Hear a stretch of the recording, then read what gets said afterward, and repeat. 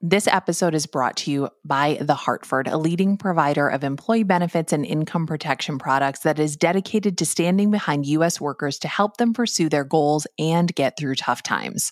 For more information about The Hartford, visit thehartford.com/employee benefits. We've also got a link in our show notes.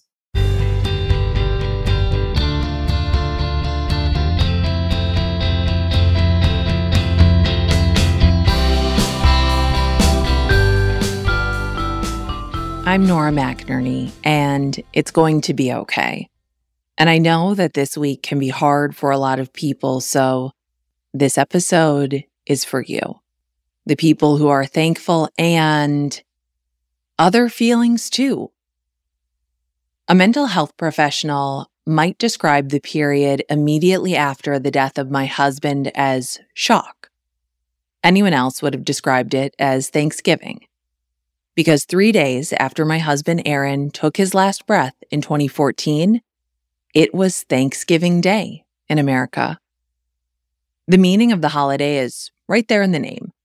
You're meant to gather and give thanks while gorging yourself on highly caloric, starch-based side dishes and dry pieces of a very large bird that nobody likes as much as they say they do.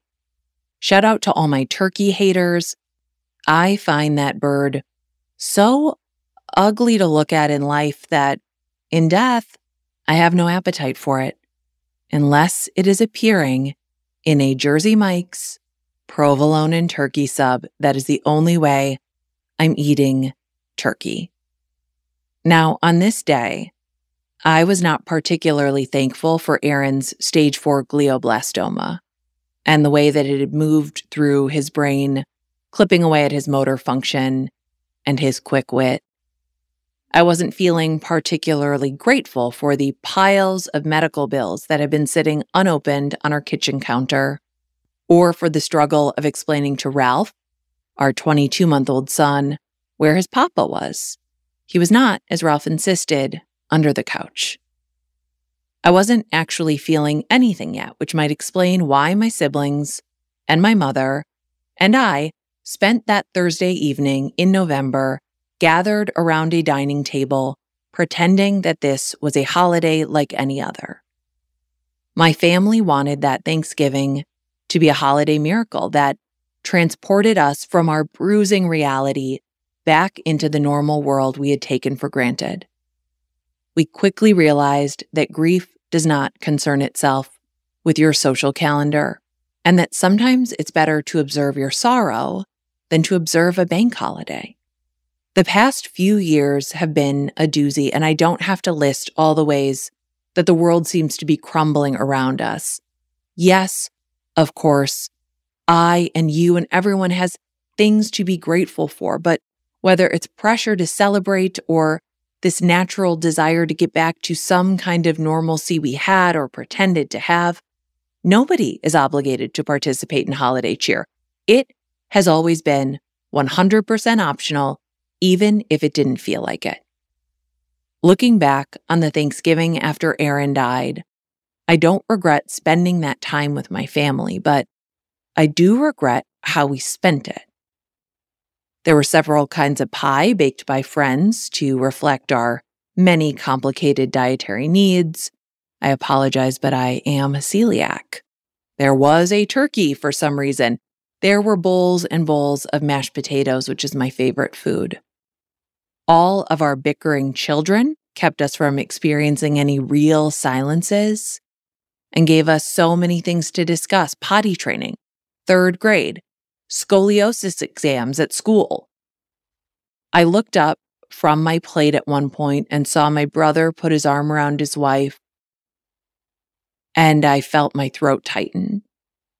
He pressed his nose into her hair, and I went to the bathroom, scrolled Tumblr, and put my face against the tile wall. This performance had not brought my family any closer together. It made us feel even lonelier than we already did. What we needed was not some passable performance of gratitude, but the acknowledgement of the pain we were all silently holding inside of ourselves. And in our group chat in the days after, we confessed this to each other. Our Thanksgiving dinner hadn't eased our grief, but amplified it. Going around the table to recite our gratefuls, we dutifully named each other, basic necessities, the food in front of us. We kept to the script, we said a prayer, we scooped up second helpings. We pretended to be the family we had been before. And we all wish we'd spent that Thanksgiving creating a new version of this holiday that matched our emotional landscape. We could have watched the Marvel movies in chronological order, or even just laid face down on the floor together for a few hours. I wish we had had the guts to say out loud how bad we all felt, how terrible it all was. I wish we had simply opted out of that year's holiday season, had just pretended it just wasn't happening instead of pretending it was all okay. It is hard to accept a reality that you didn't choose, but fake it till you make it is not a healthy emotional coping strategy. The holiday industrial marketing machine has already roared to life. A new slew of holiday movies featuring a city girl trying to save a small-town business are up on every streaming channel. But our need for joy and celebration cannot erase or replace our sorrow. And our expression of gratitude or happiness doesn't need to be confined to specific dates. You can eat a meal of Thanksgiving in July or exchange gifts with your family in April. And in the year since my husband's death, we have turned his birthday into a holiday that we call Aaron Fest, which we honor by eating his favorite items from Taco Bell and with unnecessary and outlandish gifts for the children. This week, I want you to remember and remind each other that our grief and our gratitude are not in competition with one another. They do not cancel each other out. We need space for each of them, always, but especially now.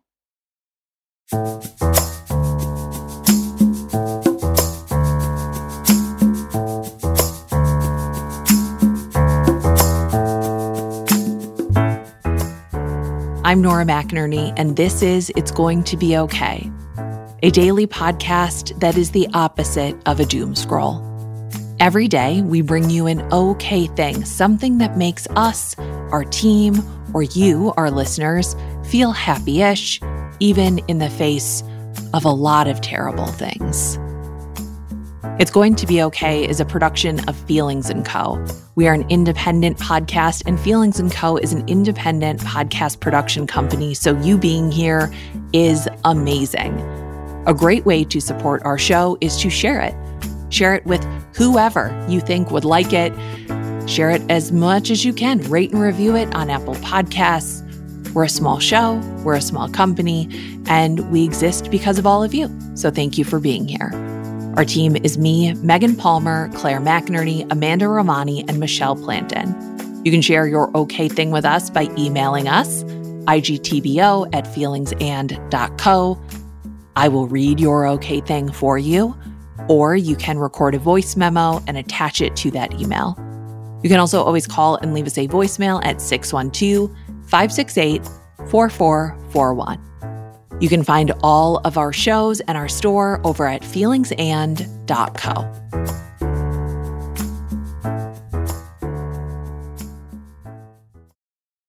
This episode of It's Going to Be Okay was brought to you by The Hartford. Employee benefits have always been hard to understand. They're even tough for employers to explain, which just makes it worse for people like you and me. The Hartford knows there's a better way. They're a leading group benefits provider that's using familiar language to get straight to the point when it comes to the benefits they offer. Because if your benefits sound confusing, who's going to know how to actually use them? Learn more at thehartford.com/benefits.